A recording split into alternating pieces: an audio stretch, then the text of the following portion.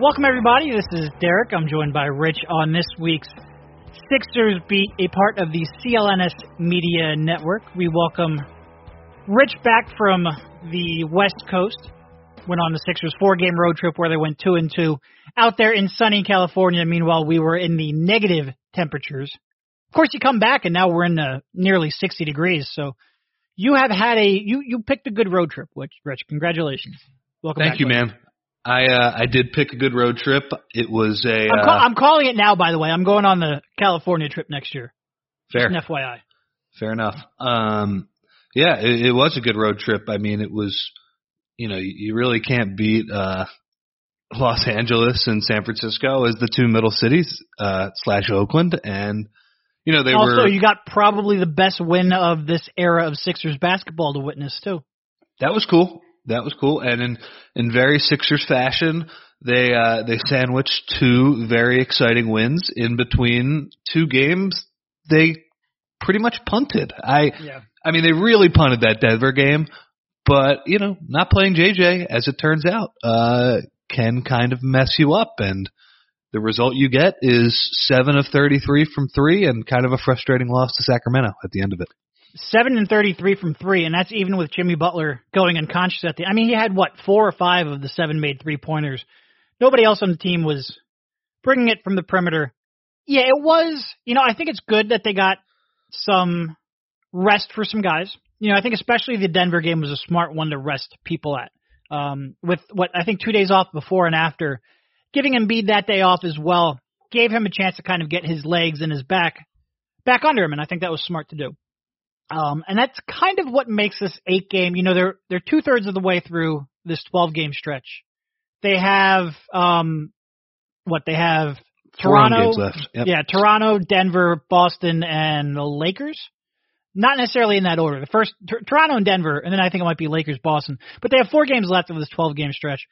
5-3 so far. And I think at the beginning, a lot of us would have looked at it and said, a 5-7 trip would have been not a success, but it wouldn't have been a catastrophe.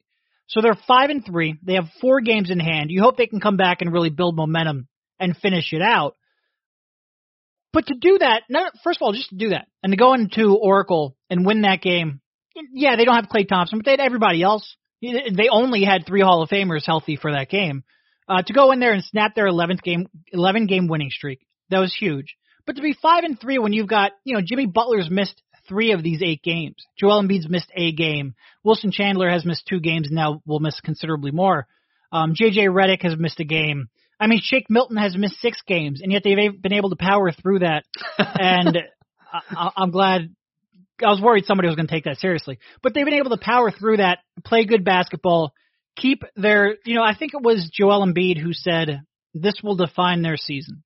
And if they can even just go 2-2 over the next 4, end up with a 7-5 trip here, that would be that would set them up well, because I think for as much as we talked about this being such a brutal stretch, and it really, I mean, people are saying like they're doing the, mixed case brutal schedule like it wasn't a brutal schedule. No, it is. No, it's a brutal schedule. You give them credit for doing what they've done.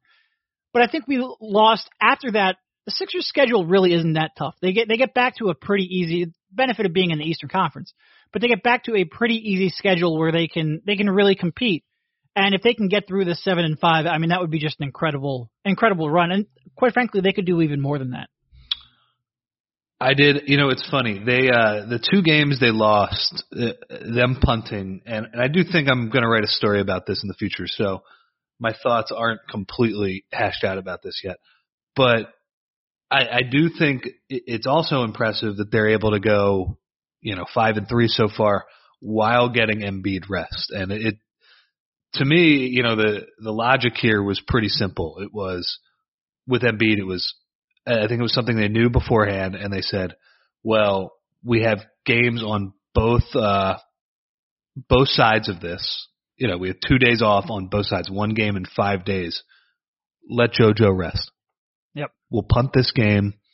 Oh well, and then he'll be back good for the Lakers game. Of course, during the Lakers game, he has like a pretty serious scare where he's grabbing his back after going up for an alley-oop, which is just kind of the way I guess this works.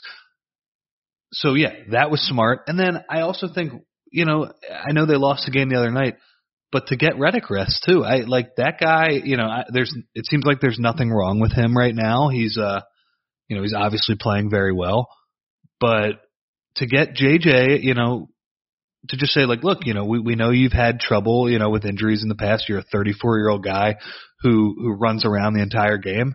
Like, that's smart. So the fact that they're not even like overextending themselves to try and do this, it's been a very good road trip. And like you said, that win in Oracle the other night, that was pretty cool, man. They were pretty fired up in the locker room afterwards. I know Embiid was. I know Brett was pretty fired up. That was a despite the tough game in Sacramento the other night, that was definitely a feel-good win. No, it definitely was. And I mean, we spent a lot of time, certainly not just us. A lot of people have spent a lot of time wondering about the fit of Embiid and Simmons. And the way Simmons has taken his game to another level here over the last month and a half or so, it is really, we talk a lot about, championship equity and what has to happen for the Sixers to overcome the Boston Celtics. And at the beginning of the season, that was, Joel Embiid's got to play at an MVP caliber level. Well, here we are. He's done that. He's made that leap. The second step is Ben Simmons has to really reach his, I'm not going to say reach his potential because he does need that jump shot to reach his maximum potential, but he has to more consistently impact the game in all facets, in transition, on defensively, in the half court. And when they are able to run the offense through him in the post a lot, it adds such a dynamic to their team. And there are just so few teams that can match, first of all, that can match Joel in the post, just point blank. They have anyone who can do that. There aren't many teams that can do that. But if you can add a second mismatch in there, and then also run off of him the way that you can, and cut off of him and move off of him, that is, to me, the next step for them. And it's going to be interesting now, because for as tough of a road schedule as they've had, to come back now and have Toronto and Boston here in short order, it's going to be a good test, because those are two teams that have not only, slowed Ben Simmons down, and they have, but they've also slowed Joel Embiid down quite a bit too, and they've had success defending him more than most teams do. And it'll be interesting to see whether or not they can carry over some of this success into these teams that have been problematic to them. It will be a good test, and it's good to finally get some of these marquee games against Eastern Conference competition at the Wells Fargo Center, because they really do play, maybe not so much now because they've gone out and they've won a couple of really tough road games, but through the early part of the season, they really were a much different team at home. Yep. Now, I think they're now 13-14 on the road, it's not great, but it's acceptable when you're killing everybody at home. I totally agree with Simmons. I'm just looking at the box score from that game in Oracle. 26 points on 10 of 13 shooting, 8 rebounds, 6 assists. He was the best player on the Steph was probably the best player on the floor. Steph did go 10 for 18 from three-point range. But he was the best player on the Sixers by a lot. And, to win a game when Steph is so ridiculous, by the way. That guy, holy crap. The Sixers survived just an A-plus effort from him to get a win. That's also impressive. But back to Simmons. Just controlled the game completely. That behind the back pass to Butler was just sick. And I think that's the other encouraging thing about this is that you get an absolute stinker from Butler in that game. He was so bad on offense. And Embiid in the first half was just, I don't know what he was doing. He was throwing the ball over. He was throwing the ball all over the place. He was turning the ball over every third play. Now in the second half, he came back and realized, I weigh a lot more than Kevon Looney. And on the podcast, so we recorded a podcast me and Mike did last night, which is lost in the ether. It's gone. It pained me. 75-minute podcast we could not recover. First time that's happened in years. But I said at one point it seemed like Joel Embiid woke up and he said, "Look, I'm Joel Embiid. I'm not going to be stopped by Kevon Looney." And he really did come out in the second half and force his way in there. One of the all-time great quotes. I love that quote from Joel. Yeah, I had asked him that question. It was about his three-point shooting because he made a couple threes when the Lakers weren't guarding him. And yeah, for some reason it seemed like he had an answer already fired up for that one. So that that was certainly entertaining.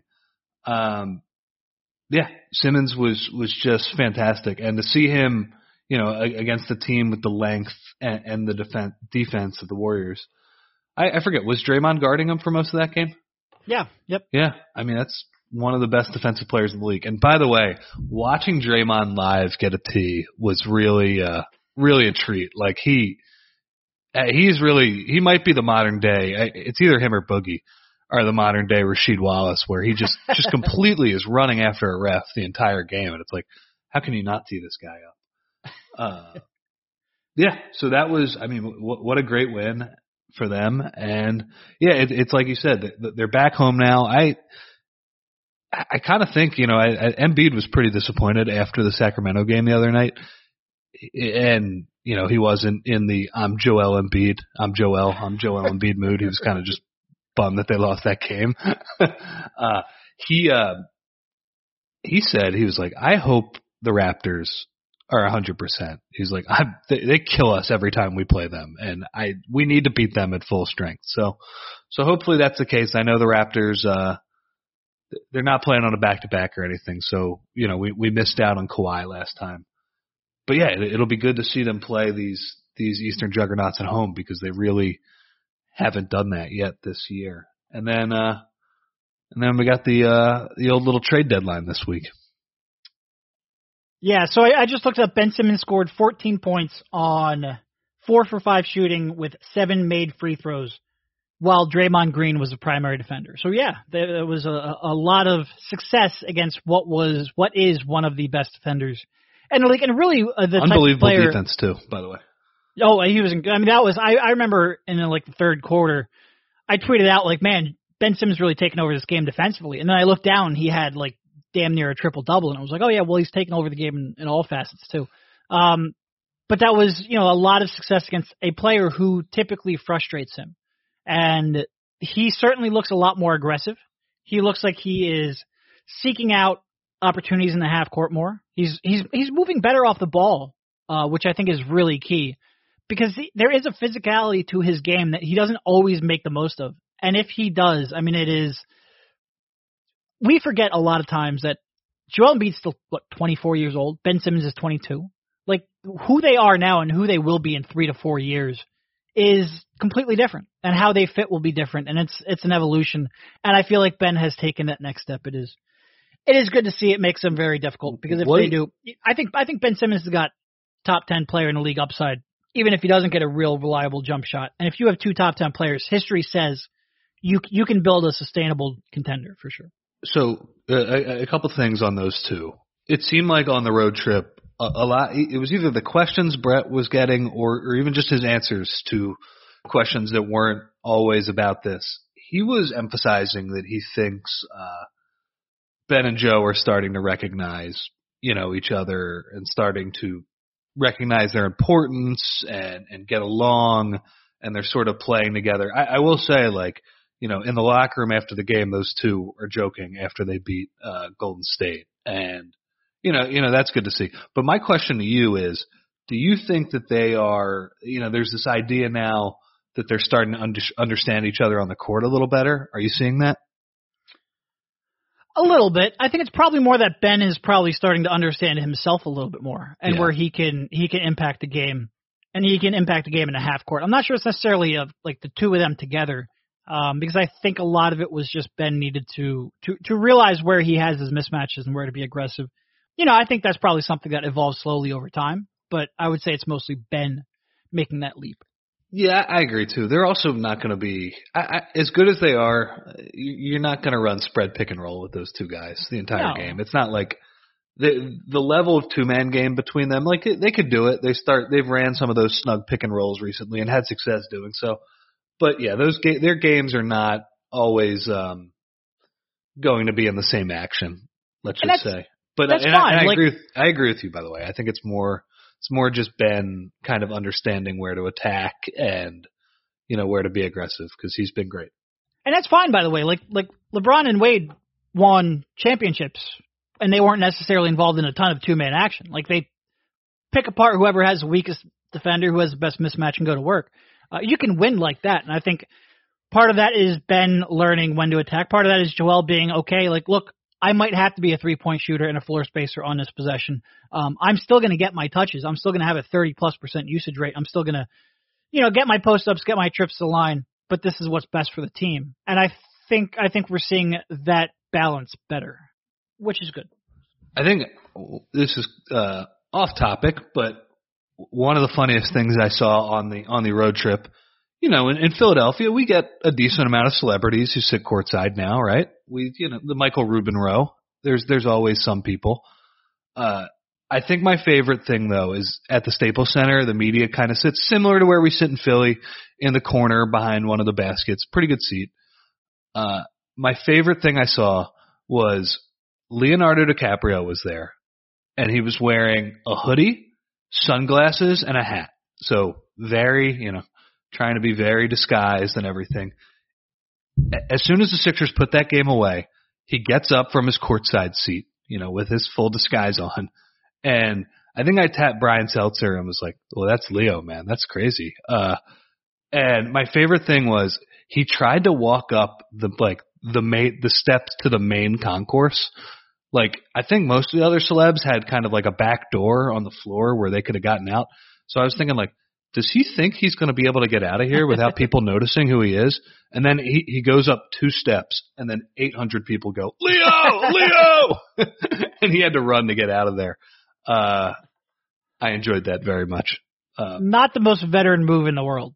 No, as somebody who I'm sure has been to a bunch of those games. But, yeah, I mean, like I said, we see a lot of famous people around in Philly. I was like, that might be the one. When I saw him, I was like, okay, that's a step up. That's pretty cool. He is a step up over Kevin Hart, yes. Yes. Who was also out there, I believe, right? Yeah. He's watching basketball. Watching him stand next to Embiid is pretty funny. Yes. He was in the locker room a lot in the playoff run last year, and I had that exact same takeaway. I'm sure he did too. Anyway, we're a little bit off track here. So, let's see, where do we want to go next? I guess I don't really – okay, so going to do a lot of around the league stuff. The trade deadline's coming up. A big trade has just happened. Not just happened, a couple of days ago now. But before we get into that, they've experimented a little bit. First Landry Shamet at the point, then Jimmy Butler at the point. I guess, what are your thoughts on how that has looked and whether or not that's the right move going forward? Because I don't really want to get too deep into some of the rotation issues, because there's only really one more game left where that should be a factor. Like, the rotations could change very dramatically after the Toronto game. But overall, your thoughts on how Butler has looked at the point and what that means going forward. First off, Landry Shamet, that chase down block, 4-point play combination, I don't think anybody in the we're talking Hall of Famers might not have a better sequence than that in their career. That was awesome. I told him that after the game too. I was like, Did you realize you kind of looked like LeBron chasing down Iggy? Yeah. He was like, yeah, I got to let people know I can jump a little bit. Quinn Cook, not exactly Iggy in the open court, but what are you going to do? So yeah, he got a little bit of run in the Denver game, which honestly, you kind of throw that one away. That one didn't really matter. The Jimmy stuff was interesting because it seemed like they really were just running spread pick and roll for him. And they basically had 4 shooters around him and Joel. And, I don't think that's why they won the Lakers game, but it was interesting for sure. It's certainly a different offense than what the Sixers run. I don't know if it's the best use of JJ's skill set to have him standing in the corner. You kind of want his movement. You notice the other 3 off-ball guys are kind of stagnant, but it also creates some issues in the rotation because I think it was JJ and Ben were in there, and that was when the Lakers went on that 18-0 run, which was pretty ridiculous to win a game in which you give up I think they won by like 15 or 16. To win a game comfortably in which you give up an 18-0 run is pretty funny. I think what you're kind of asking, I'm not sure, is what should they do with TJ? And I gotta be honest, man. Like, I love TJ. I know that in the past he, like, he almost swung that Boston playoff series. That was a fact. For some reason, going from Covington to him, like, just totally injected the team with life. Another ball handler just helped that much. I'm sorry, he kills the offense. Kills them. And when you play him with Simmons, it doesn't work.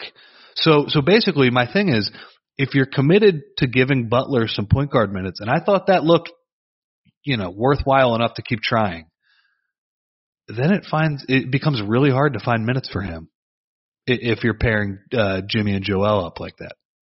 Yeah. So we're basically talking about a 2-game stretch against the Lakers, against the Warriors, where they ran some Jimmy at the point. We're talking about a total of like 15 minutes, which is pretty irrelevant in the grand scheme of things, but it was about a quarter of Butler's minutes during those 2 games. So it's relevant if it is a status quo going forward. And it wasn't against the Kings because they had, Redick and Chandler out, and your rotations completely changed after that. Then you have to play TJ. Right. So what was interesting, TJ's minutes went down from about 25 to 19, which you would expect. But his minutes alongside Ben Simmons actually went up. So in the 28 games prior to that, he had played 12.5 minutes per game with Ben. In those 2 games, he was playing 14.5 minutes per game with Ben. And that's just too much. 12.5 is way too much TJ and Ben together. 14.5 is going in the wrong direction. And I think part of that, and this is in part why I said, like, almost ignore the current rotation issues, because they just don't have enough wings.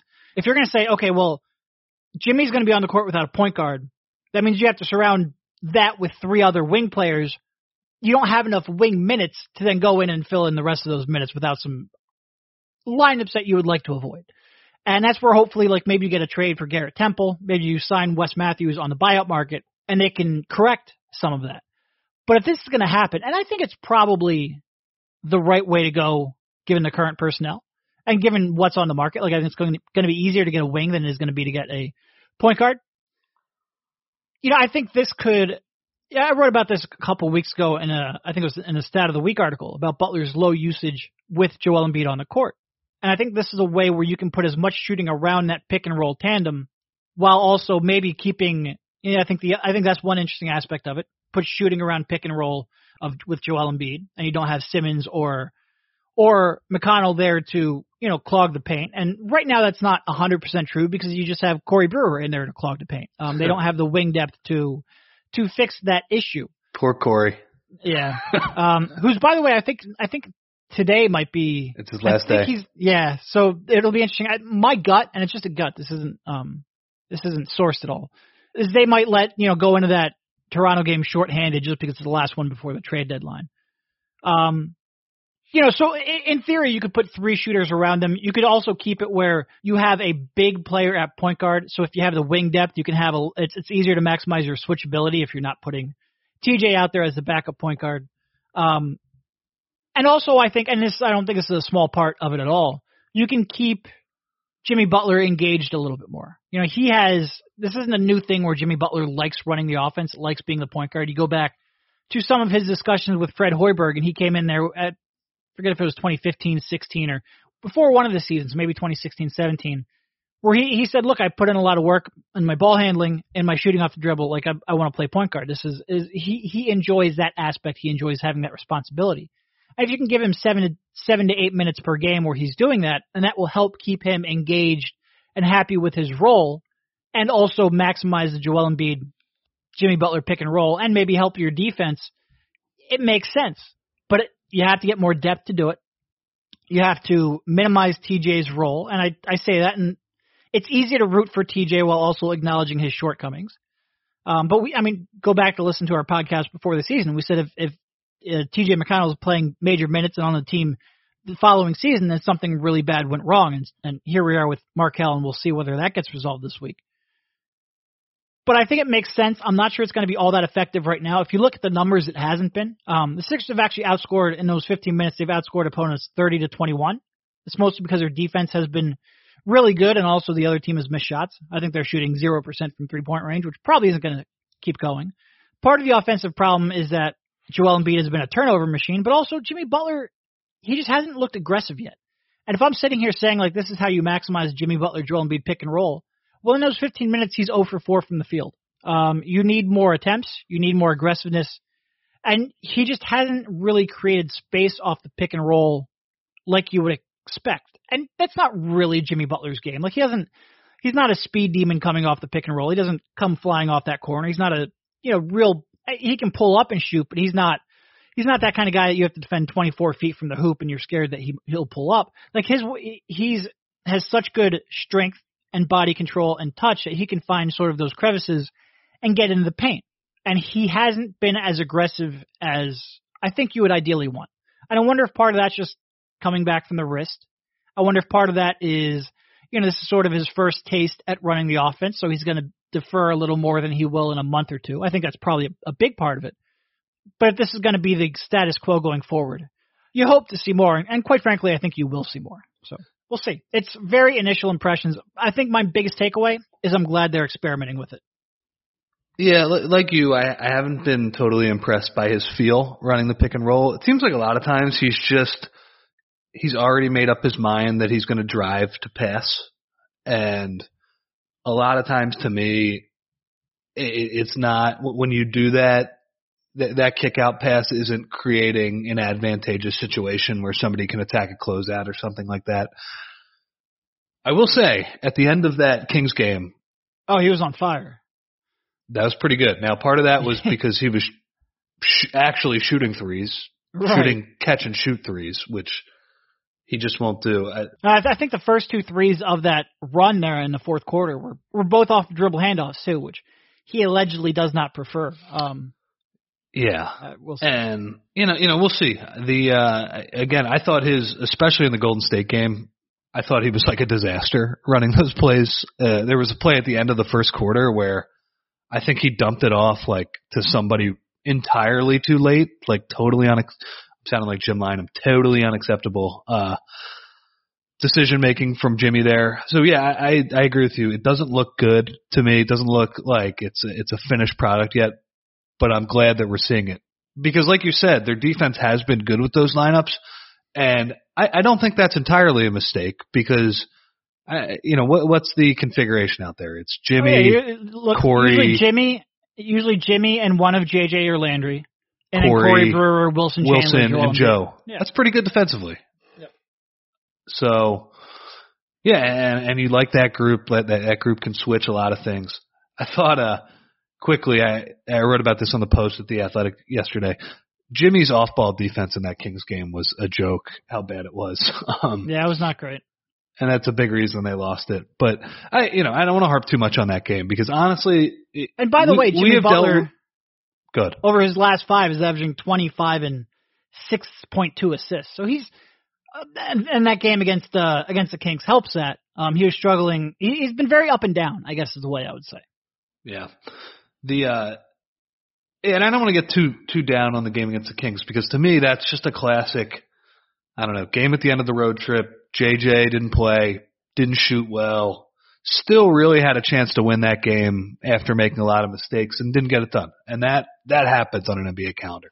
After watching them get their butts kicked by Cleveland and Washington, earlier this year, that's one I think you can live with. Yeah. All right, let's go around the league. But first, a quick word from our sponsor, Robinhood. Robinhood is an investing app that lets you buy and sell stocks, options, cryptocurrencies, and ETFs, and all commission-free, whereas other brokerages can charge up to $10 per trade. Robinhood strives to make financial services for everyone, a non-intimidating way for stock market newcomers to invest for the first time and with true confidence. With Robinhood, you learn by doing, as they let you discover new stocks and track favorite companies with your own personalized newsfeed, and you receive custom notifications for price movements so you never miss the right time to invest. Trading platforms require a lot of information to be available to you for your decision, and if not done properly, that information can be overwhelming. If you've tried to dip your hands into the stock market before and have found it difficult to keep up, give Robinhood a try. Having used a number of different apps before, I can truthfully say that Robinhood is the most accessible app I've ever used, as they present the information clearly with everything you need at the touch of a button, but without overwhelming you in the process. And with the benefit of being commission-free, Robinhood is an easy recommendation to give. Robinhood is giving listeners a free stock like Apple, Ford, or Sprint to help you build your portfolio. Sign up at Sixers.Robinhood.com. That's Sixers.Robinhood.com. I guess first off, the Kristaps Porzingis trade. And I think part of it is that when the news first broke, it was, obviously you knew about the cap ramifications and getting off the contracts that they did. And that's still the most important factor of this deal. But it went from Dennis Smith and a first-round pick to Dennis Smith and 2 first-round picks, and also, oh, by the way, that 1 pick is unprotected in 2021. And then you started hearing about Porzingis allegedly, suggesting that he might take the qualifying offer next year, which I still don't buy. Nobody has ever turned down the amount of money he would be turning down to take the qualifying offer. And coming off of a year and a half where he wasn't playing, I would have called his bluff on that. But it made a lot more sense what the Knicks did. And now I look at it, and for a player, they were in a tough spot, I think. And for a player who didn't really want to be there, who would have been a restricted free agent if he didn't take the qualifying offer, and an unrestricted the following year if he did, they were in that tough spot where it's like, well, are you comfortable paying him that contract? And are you comfortable letting him walk for nothing? And neither of those were necessarily great. So the more I thought about it, the more I came around on it from the Knicks perspective. It sort of sucks that if you're a Knicks fan, which I'm not, but it sort of sucks that your years of organizational incompetence, cost you a franchise player. But given the situation they were in, I mean, that Tim Hardaway Jr. contract existed. It was always going to exist. I do think they will be a better draw in free agency with 2 max slots than it would have been with Porzingis and 1 max slot. I think that kind of the ability to play GM appeals to people like Kevin Durant. And I think this is a big free agency for them because if you look at 2020 free agency, it's not nearly as strong. It's not nearly as deep. It doesn't have the high-end talent. So I think they need to maximize their odds this summer. It will be interesting to see how that impacts how successful they are. I do think some people are, they saw what happened in LA with LeBron, and I think that's a little more repeatable. And I don't think, Steve Mills is Magic Johnson. I don't think, I think LeBron with, I don't think James Dolan is Jeannie Buss.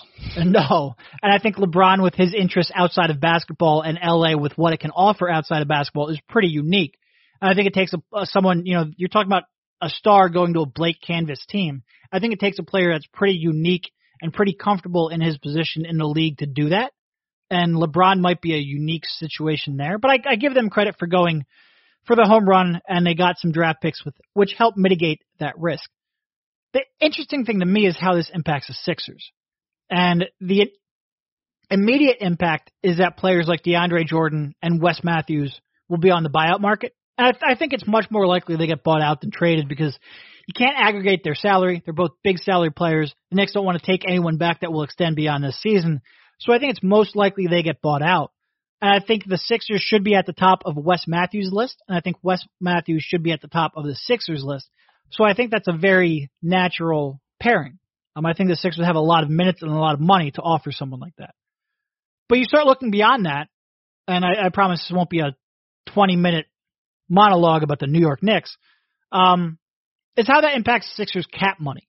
And, now you're looking at it, New York with 2 max slots is more of a threat than New York with 1 max slot and Dallas with 1 max slot. Like that is, there's more, the Sixers will have more competition in free agency. You can make an easy case why a free agent should choose you over the Dallas Mavericks. It's a tougher sell why the free agent should choose you over the New York Knicks with Kevin Durant, if that ends up becoming true. So I think it devalues the Sixers cap space a little bit. And you look at where the Sixers stand now, you've got New York with 2 max slots, Brooklyn with 2 max slots, the Lakers with a max slot, and the Clippers with, I forget if they have 1 or 2 max slots available, at least 1 max slot available. And there's a lot of competition out there for these free agents. It's a deep class, but there's a lot of competition with a lot of what you would call a glamour destination.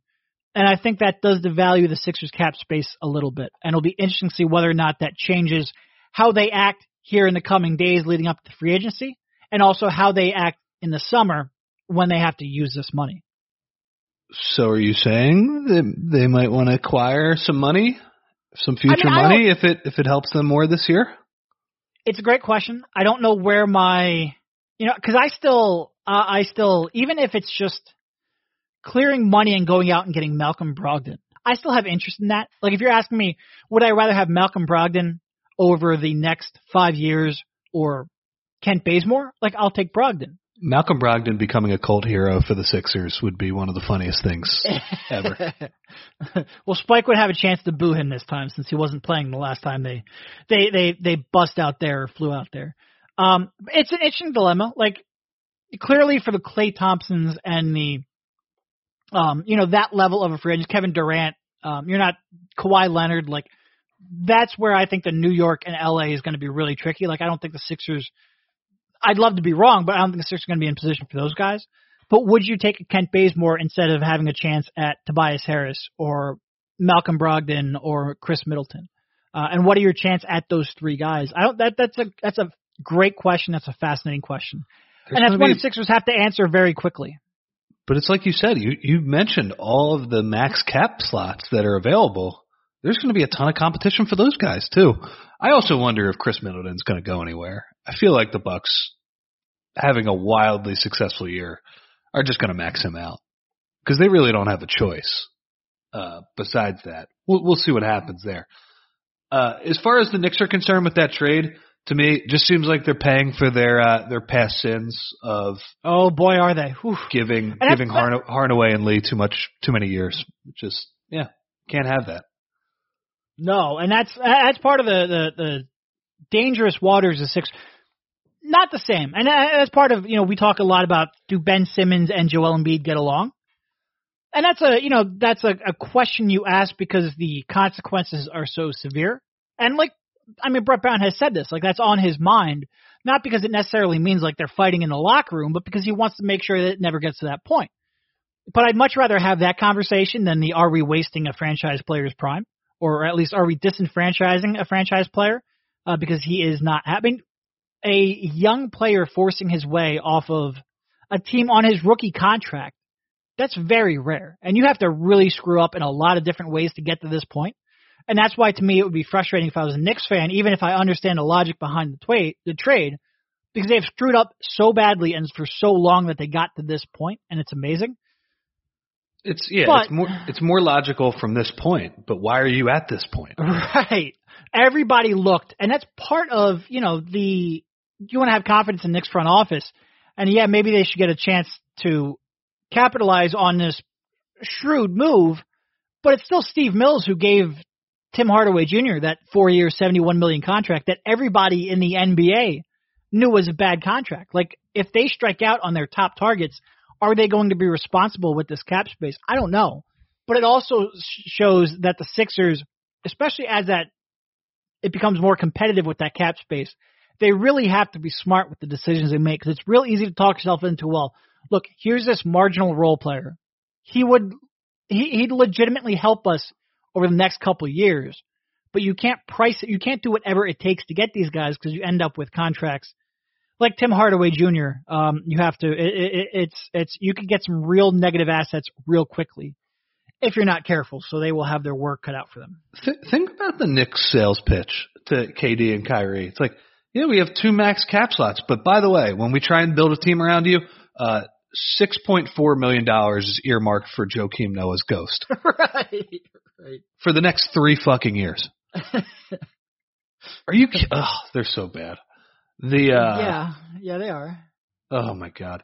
Although and again, this is turning into Rumorville, but it wouldn't be terrible if Kyrie wasn't on the Celtics anymore for the Sixers. I don't think that's wrong to say. No, and this is where the Sixers, because they're locked in with Joel Embiid for the next 4 years, because they got restricted rights on Ben Simmons, unless you really screw this up, he should be with the team for the next 6 years. And to have that core in place with 2 players who, one is already top 10, one of them should be in the top 10, you think can get in there relatively easily. To have a core with 2 top 10 players in place, a little anarchy in the league isn't the worst thing in the world. Especially when one of them's, the 2 rumored players, one's coming from the best sustained success in the salary cap era of the NBA, like just like a true juggernaut. The other is coming from your main rival. Like, little anarchy when you have your core in place like that. Yeah, it's going to devalue your cap space. But if there's one team that can withstand that, I think it's the Sixers and the future they have set up because of the high star level talent they have locked in for a long time. So, yeah, not the worst thing in the world. As a quick aside, too, I thought it was interesting the other night after the game, Brett said, I think that when we don't boast a team fully of health, we're vulnerable. And that's the depth issue we speak of from time to time. And he said, he was asked, are you looking forward to getting home? And he said, I look forward to health more than home.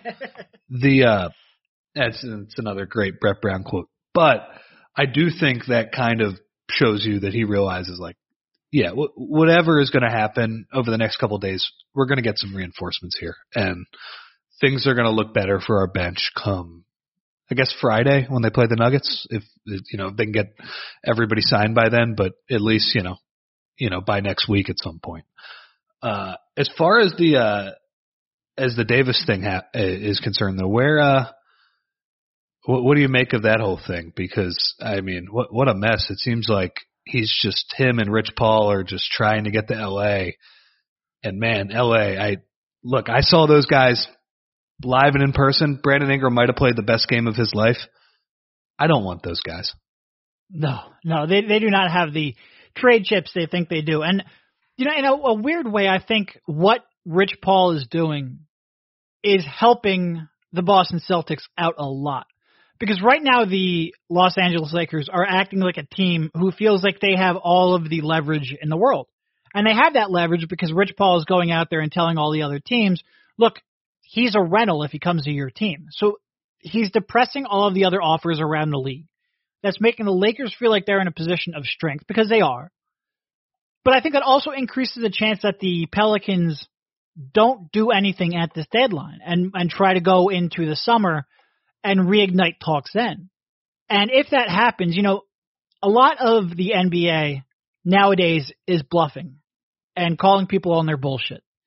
And if there's one GM that I think is capable of calling Rich Paul on his nonsense, it's going to be Danny Ainge. And I think in part of that because this feels like what Danny Ainge has been building up to his entire executive career. Like it feels like every move he's made up to this point is to get Anthony Davis. And I don't think he's going to sit this one out. Like I think this is where he really takes all of those trade chips and those assets and those young players and those draft picks. And he has some pretty good draft picks too. Like they have the Memphis pick coming up as well. They're decent. They're not quite as good as we once thought they would be though. No, but we'll see thanks to the Sacramento Kings. Thanks to the Kings, but also the Memphis pick, if they trade Conley and Gasol, could end up being pretty good. Yeah. But I don't think he's going to sit this one out. And you look back on his history, and I think it's real easy to forget this now. But if you look at that team before they acquired Kevin Garnett, you had Paul Pierce who wanted out. He wanted to be traded. You had Kevin Garnett who refused a trade to the Celtics. Like they were talking about trading for him. He said, no, I don't want to be there. They pulled back. So you had a team that was like within days of being broken up and rebuilding. And then he goes out, he acquires Ray Allen without having a commitment from either Pierce or Garnett. He then acquires Garnett, who will now accept that trade, and everything flips. I think we look at some of these preferences, these demands coming from agents and athletes, and I think we look at them as being set in stone. And a lot of times one domino falls and everything changes. And I think especially if they don't get to an NBA Finals, I think Danny Ainge is the type where he's going to say, like, look, you can tell me that you're not going to resign here, but I'm going to trade for you. I'm going to that trade will cause Kyrie Irving to stay and resign. We're going to make a run to the NBA Finals, walk away from that. I think Danny Ainge will do that, and I think in part because he's done that in the past, and also because I think that the interest in AD and the uniqueness of it is an opportunity he's not going to pass up. So I think what Rich Paul is doing, I think right now the Lakers feel like that gives them an advantage, but I think if they overplay their hand, I think it might work right into the Celtics' favor, which, God, can you imagine Kyrie and AD versus Simmons and Embiid for the next half decade? That would be fun. That would be fun. I wouldn't be loving it if I was the Sixers, though. That would be – I mean, It would be a lot of fun for us to watch for sure. Yeah, it seems like Boston has just turned into the big swing team now where, not to say they wouldn't have anything because, they have all these good younger players, even if Tatum has maybe not taken the step forward that some thought before the year. But, I mean, they could be like a complete juggernaut or they could be without Kyrie or AD at some point. Yeah. So, yep. They're, I'll say this, a lot of people were kind of talking up how much the NBA was dominating the headlines on Super Bowl week. And I think to be clear, a lot of people watch the Super Bowl. Right. Even if the storylines aren't that interesting, I'm sure the NBA would take the Super Bowl's television ratings in a heartbeat. So, I don't want to make it like a please like my sport type of thing, but it really was such a crazy week for the NBA. It just felt like there was a new trade or rumor or Anthony Davis comparing his son to Isaiah Thomas for some reason every few minutes. It was great. Bravo. Hope this week is just as much fun. All right, first of all, we just have a tweet from Woj where beyond the Lakers and the Knicks, the Pelicans have been made aware of a handful of teams that Anthony Davis would be willing to sign long-term with upon a trade. League sources tell ESPN Boston isn't included in that list. He would sign with some teams, but Boston's not one of them. Well, what are the teams? Well, we're not saying. Yeah, that's true too. But it also, you wonder if whether or not they realize that depressed the market so far where AD is going to end up spending the rest of the season in New Orleans where he doesn't want to be and where they don't want him anymore. So maybe that's that. Yeah, we'll see. By the way, that's a little bit of a problem. I mean, which part? As a league, I understand the level of interest in trades and everything is awesome. I'm all for players, taking matters into their own hands and taking their own lives and careers into their own hands. If AD sits out the whole rest of the year, that's not great. That's not great. Just because he demanded a trade and they want to tank, that's not awesome. And I tend to fall on the side of players a lot in these. They have so little control over where they play. First of all, AD's underpaid, which sounds ridiculous, but it's true. And they have so little control over where they play, where they're drafted to, where they're traded to, that I don't begrudge them for taking matters into their own hand, but it is a tough situation for fans to be in, for the team to be in, for AD to be in.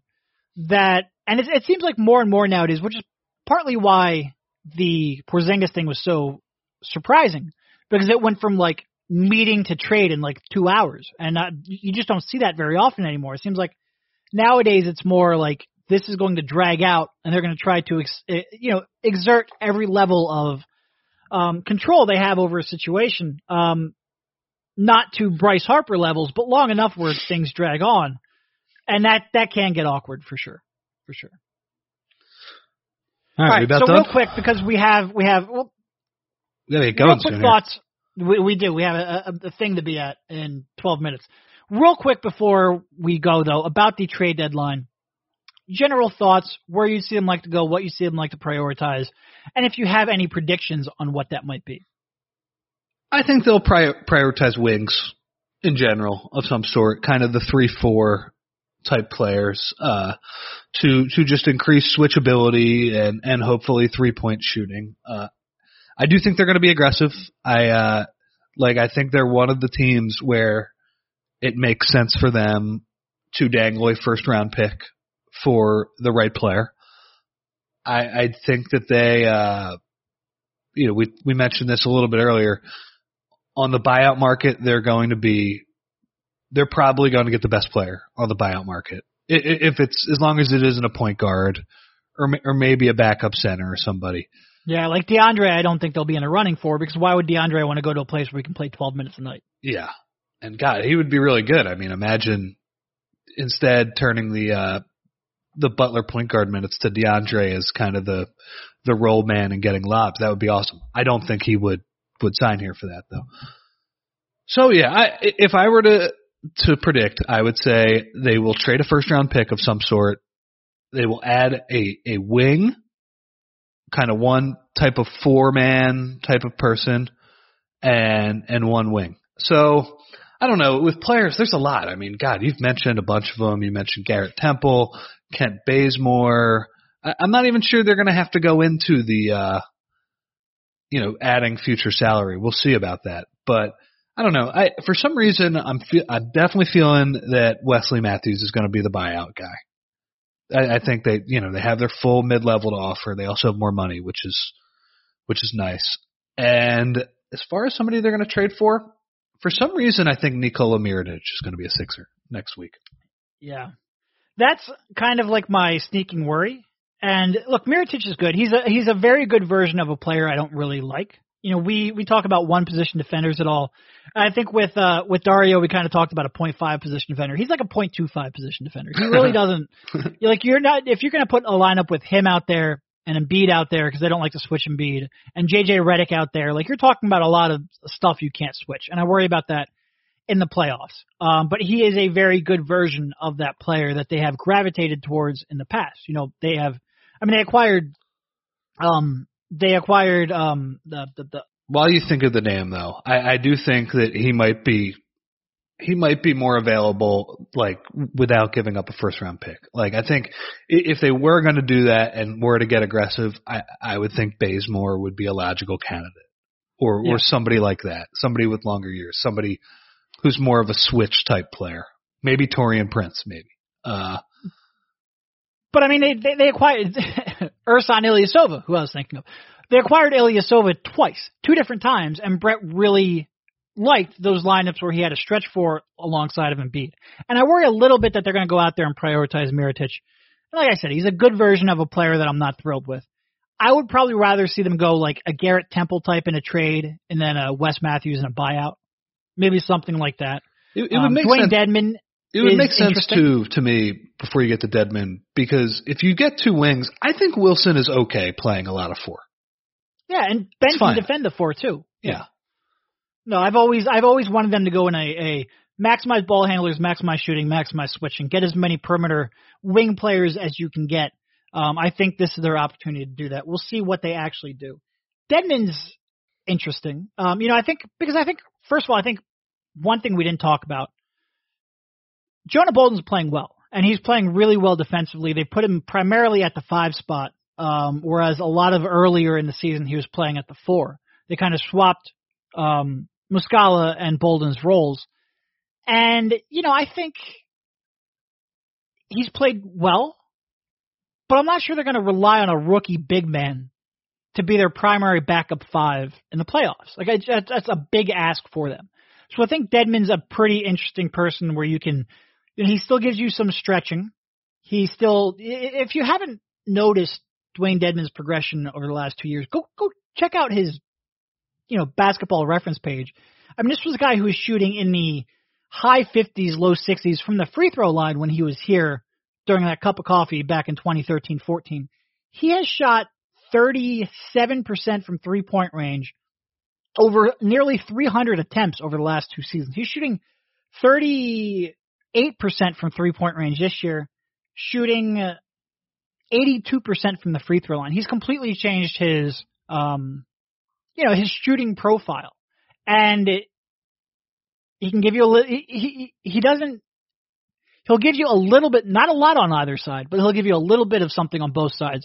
I could see them replacing Bolden's center minutes with somebody like that as well. And as much as I like Jonah Bolden, I think what I've gathered from the last couple of weeks of his play is that, first of all, I like him at the 5 spot better.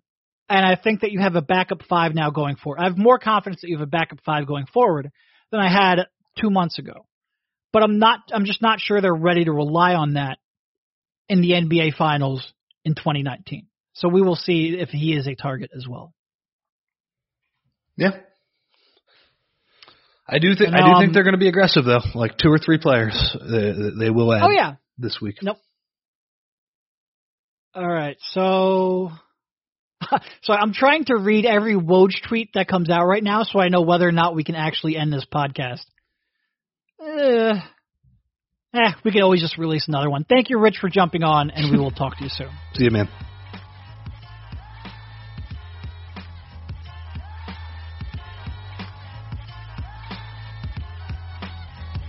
It ain't hard to tell. I excel, then that I attract clientele. My mic check is life or death, breathing the sniper's breath. I exhale.